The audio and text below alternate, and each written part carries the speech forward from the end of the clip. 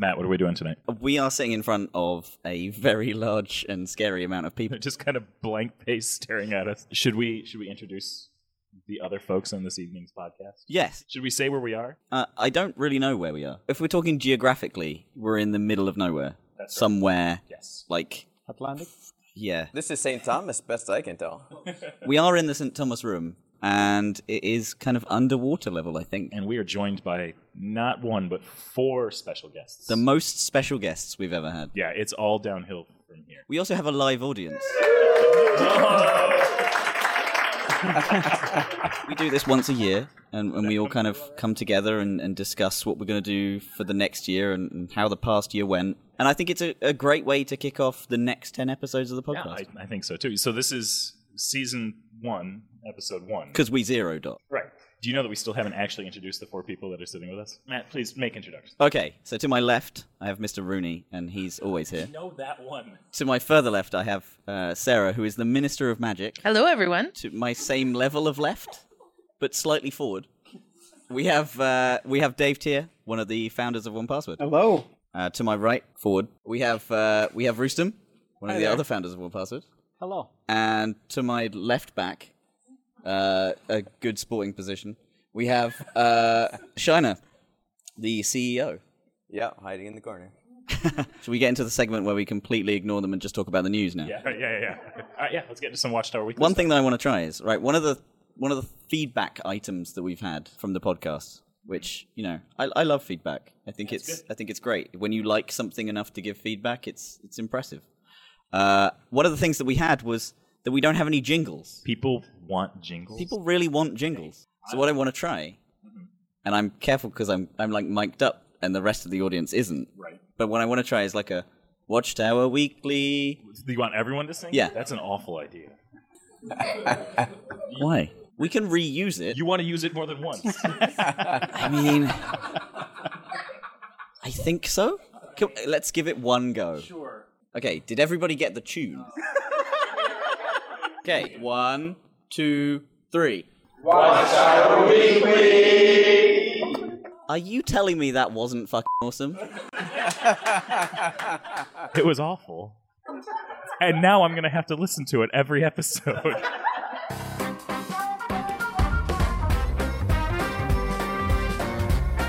All right, Matt, what's our first story tonight? So, both of our stories are about these kind of audio boxes that you have in your house that seem to listen to you all the time, and people don't seem alarmed by them. And the first one is basically around the Ring security camera. The Ring doorbell camera. Yeah, so I don't think we have these in the UK. So it was discovered that Ring, which is a subsidiary of Amazon, Yeah, I think so.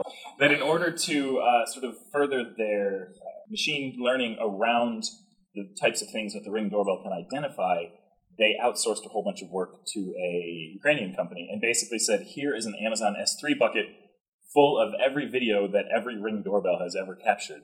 Please go through and annotate them with all the metadata that you see in that picture, in the videos, which didn't trip any alarms to anybody that was just a massive sort of privacy invasion and potential security risk. So they have Ukrainian people teaching machines to be doorbells. That's correct, yes. Right, okay. So typically we just have one guest segment, but I kind of want to know what you folks think about this. Like, this is meant to be a bit of a conversation. The term smart product, really, like, we should raise the bar a bit. I think if it's actually a machine doing it, that's when it's smart. Otherwise, we shouldn't use that term. Well, I think it goes a lot with what we're really seeing this year, right? People are becoming more and more concerned about how their data is being used. I mean, obviously a lot of the Facebook stuff that came up sort of kicked that off, but I think more and more when you look at it, you look at what's the company trying to accomplish for me, but underneath the covers you want to know that they're not selling your data or abusing your data to accomplish that goal. Right. And I think we're going to see more and more of that in 2019, and people just trying to be aware of how their data is being used, even if the end result is good. What's fascinating for me and a little bit scary is that there doesn't ever seem to be any giant public backlash when stuff like this happens. You don't see calls for boycotts of Ring doorbells. People are just like, that's weird, kind of creepy. Oh well, it doesn't seem to sort of set off any sort of avalanche of change. Yeah, so Amazon did have a reply. They said after the initial publication, Ring spokesman Yashi Shamiri told the Intercept that Ring employees never have and never did provide employees with access to live streams of their Ring devices, a claim contradicted by multiple sources. And they also used the word live streams. So, Right. I mean, that is a live doorbell. But is there statement of a live stream saying that they never watched as people were at the door, but they watched, the archived video from yesterday's? That seems to be, Or yeah. 5 minutes ago. One of the things they said was they could just, with a customer's email address, they could just go and view their streams. That's all. That's the only information they needed for this. Yeah, that's crazy. The source said that Ring employees at times showed each other videos that they were annotating and describing some of the things that they'd witnessed, including people kissing, firing guns, and stealing. Like all at once? Yeah, like who's firing a gun on their doorstep? You acted like that was normal. Do you go out every morning and just like, pow, pow, on the doorstep? Yosemite Sam style. Good morning, everybody. Cool. So the other one that we have is about a Nest security camera, and this one, I mean, there's a sensationalist headline, but apart from that, basically what happened was a hacker took over someone's Nest camera device, and they read or played over the top a nuclear bomb warning, and said that there were missiles incoming and that they had like 30 minutes to leave. So this is very similar to the one we did a couple weeks ago, where it was Amazon Echo telling kids to kill their parents, which was a glitch. This is a hack. Yeah. Okay. None of these are great. But this has been fairly similar for a while, right, with the baby monitors. I mean, that's been going on there, obviously in a more limited way, but for years. Yeah, that's true. That's true, yeah. Apparently the camera was vulnerable for a while, and, this was a password reuse problem. This is pretty awful for a number of reasons, but one is that, I'd believe this. If my, audio box thing just came and was like, hey, there's a couple of, well, obviously would be a little bit more formal than that. Hey, there's some missiles headed your way. You should probably get out of the house. I don't know. But if you think of it, they've got now those emergency broadcast, messages or texts that go around. Yep. The Trump text. So it's not unreasonable to sit there and assume that they're going to have a similar sort of thing over these types of devices. And if they make it sound reasonable enough, I guarantee you some people will believe it. Yeah, the woman said it was 5 minutes of sheer terror and another 30 minutes trying to figure out what was going on. Because, I mean, when something happens like this, you do kind of infinitely Google for zero information. Right, yeah. Cool, so that's all the Watchtower Weekly that we've got. That was great. Ringing success, Matt. So, Matt, what else are we going to do on this episode? Well, we're going to talk to these lovely people here. Oh, thank goodness, because they've been way too quiet so far. So, one of the things that I kind of always love hearing, and I've heard a number of times, but it's always really interesting, is how 1Password started. So, let's start there. Who wants to start there? Actually, it's kind of nice because I just got done writing up an essay, a little mini essay on how 1Password got started there. And so, just recently I was having flashbacks. I started at IBM, and I really enjoyed my time there. But as a developer, you basically got to develop, and that was it. You had lots of good friends and all this type of stuff, but you never actually got to work with the actual customer hands-on, right? That was all delegated to the sales and marketing and customer support teams and all this stuff. And so you as a developer, you just got told what to implement and you would go run with it. I always wanted to know how people were actually using the stuff that I was actually creating. And so Rustam was also working at some large companies and, having similar problems. And so we actually, we met up at, I guess, a couple places, but World Vision was the main one. And there we actually we were getting closer to the customer. But still, we didn't really have control of what we got to make them, right? We were able to talk to more customers and actually use the product ourselves. But you still didn't have that whole feedback loop of being able to actually work with the customers and develop what they're asking for. So anywho, we ventured out on our own and we started making websites of all things. So that's originally we're called Agile Web Solutions. And it was fun because we were working on Ruby on Rails at the time, and we were doing things like at least 10 times faster than what we were doing in the corporate world. And Rustam one day just pitched me this idea that he had. And so when you're making these sites, you have to go and you have to test them. And you would have to like fill in like the wrong credit card information, the correct credit card information, but the wrong date, like all sorts of different things. So he wanted to make this tool that would allow you to save the forms, just save the entire web form, and then just restore the entire web form. So much so it was all focused on forms. We actually called it OS X form at the time. And so we actually decided, okay, well, we'll take like a month off from making websites and we'll just create this app. And then we'll upload it and I'll hopefully get a couple users, to pay for the time, and then we'll get back to making our websites. And so when we uploaded the app, it was 1Pass WD at the time. We uploaded the version tracker and Mac Update, and when we uploaded it there, I don't know, something just absolutely magical happened. We started getting replies from customers saying, "Oh my God, this is what I've been looking for years. Like I've been looking for this for forever, right?" And we'd be like it just blew our minds. Like got really excited, right? And then they would be like, "It's just missing this one little thing." We'd be like, "Oh, let's fix that." So would add that one little thing and would ship a new release and upload it to Version Tracker, and person would just download it again and they'd be like, "Oh yeah, thank you so much. That's great," right? And like now we're on this high, right? So we wanted to work even harder and develop even more, which got customers saying even more nice things. So it was like this virtuous cycle where we just kept on building on top. And I don't know, that was 13 years ago now?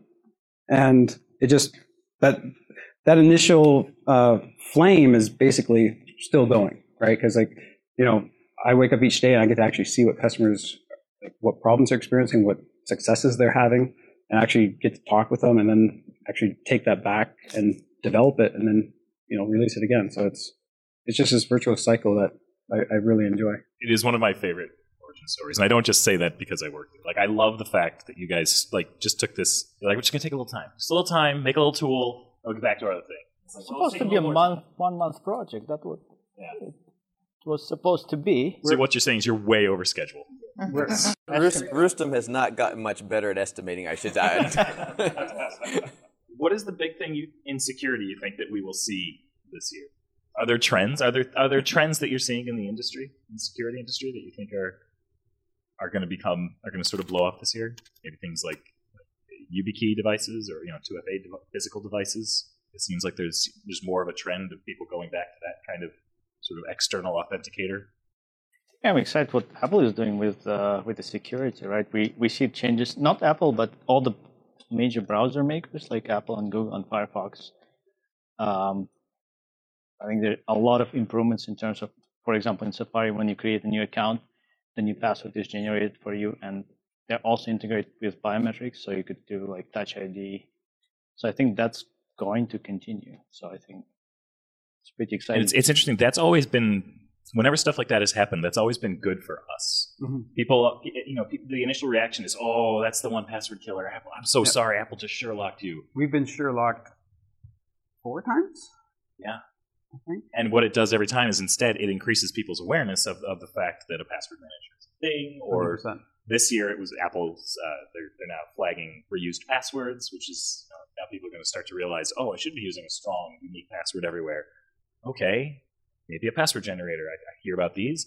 And every time it just creates this little balloon effect for us, which is really neat. But I think the one now where Apple is actually filling in a suggested password when you're signing up for an account is going to be huge. Absolutely. Because if I look at it, like I watch sort of, maybe my dad or so who's not all that savvy when it comes to computers, he's going to go and he's going to sign up for an account and he's going to see a password there. He's just going to assume that's the password that should be used, right? And so no longer is there a thought of, do I have to make one, right? And so once that starts to happen, it's going to be, fantastic for the individuals because they're going to start having truly unique passwords for each site just by signing up for accounts and having that filled in for them.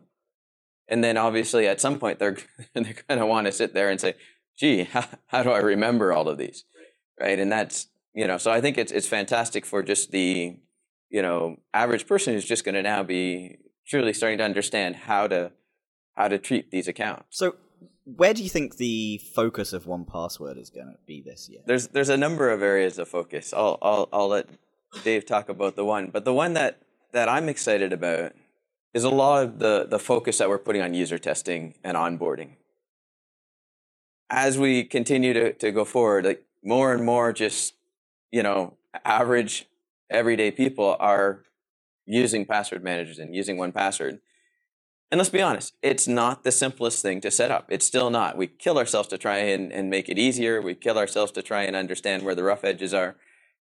But when you go and you set up a password manager, it's still not the simplest thing on the face of the earth. And so the user testing focus that we've had for a couple of months now, and will continue throughout 2019 and beyond, I think is really giving us that strong view of how can we make it easier? How can we get people to understand the concepts and get them from sort of the install to where they're actually using it day in and day out?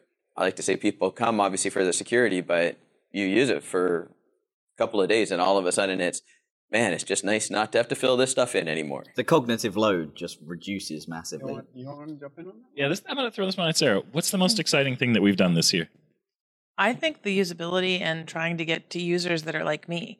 As someone who's here and is not a technical user and is someone who just wants to use it and be safe and get on with my day, I think focusing on making my life easier, which thereby makes everyone else's lives easier, but making the lives of the people who are just using it, because I think that's actually one of the trends I was going to say, is that I think more people like me and other people who are not really into tech and don't really think they need all of these things and have hundreds of apps on their phone, but only 3 they actually use. I think a password manager is going to be one of the ones that they're using because the convenience that it offers and the ease of use, but the number of breaches that are coming out, people are seeing that more and more and more. And they're saying, how can I be safe? How can I make sure I'm doing this properly? And 1Password's a way you can do that. It's easy. It's there. You get the nice little report. You know exactly what you need to worry about, and you get it done. I mean, I'm disappointed the answer wasn't the podcast. We did start a podcast this year. This is the first one I've been invited to. If you guys would have invited me to any more of these, then maybe I would have been more excited. But I don't know. This is question 4, and I finally get to talk. So, Sarah, do you have a favorite customer story? I have a lot of customer stories. Being on the customer side of things is always, and you do hear the customer stories that are always the most frustrating and the most challenging. And we get a lot of customers who don't really know what they're doing sometimes, and they really need someone to walk through things with them and go slowly and all of that. But I think my favorite ones always turn out to be the customers that come after us they're just so upset because they just can't get it to work. And I know exactly where they're at because they've uploaded the latest version and they can't find something or they can't figure it out. And then 3 emails later, they're like, oh, thank God you fixed it for me. I think those are my favorite stories. And then when you run into people, it's mind-boggling to me when we're out and about. And just last week, walking around, and someone's like, "Hey, your shirt, 1Password. Are you a fan? Do you know them?" Like, "Oh, we work there."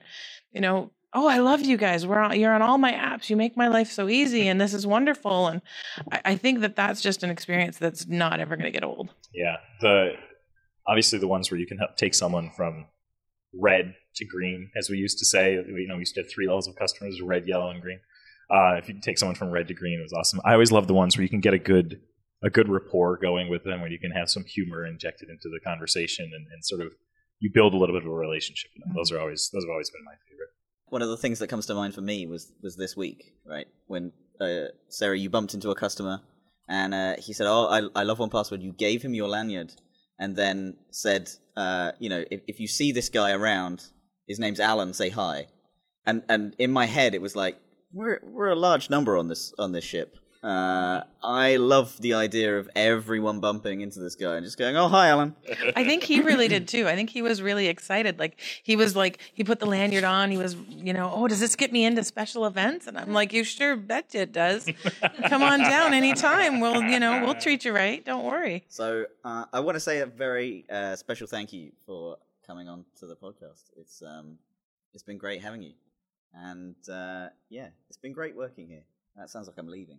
It is great working here. Is this the season finale podcast or the season opener? I missed that. Does this mean I have to do it by myself now? Well, on the positive side, you can kill the jingle.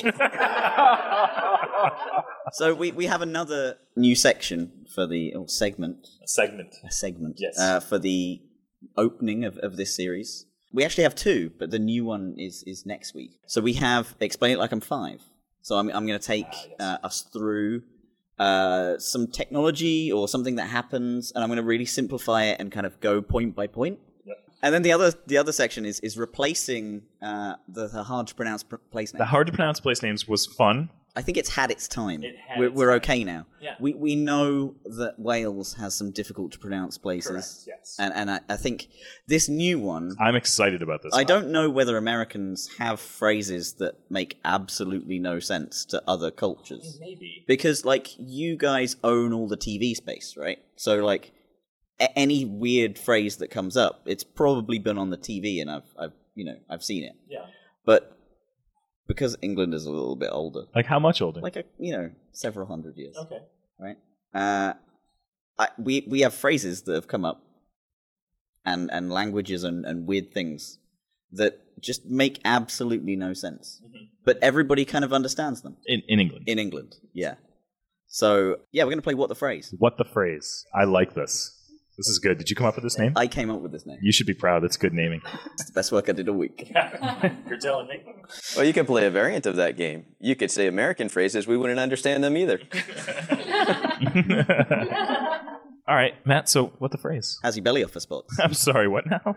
How's your belly off for spots? Does anyone know this one? Have you heard I'm this? not even sure I know what he's saying. How's your belly? How's your belly off the spots? Off for spots. How's your belly off for spots? Are your chicken pox resolved? Yeah. Is it disease related? It basically means how are you? You weren't supposed to give me the answer right out the gate. I don't think you were going to get this one. I think I might have worked my way there. Yeah. And now we'll never know. So just so we're clear, you set up the new segment. And then I ruined it. And then you ruined it. That's great. Sounds like it's time for the jingle. Did you have a jingle to go with this one, too, you dummy?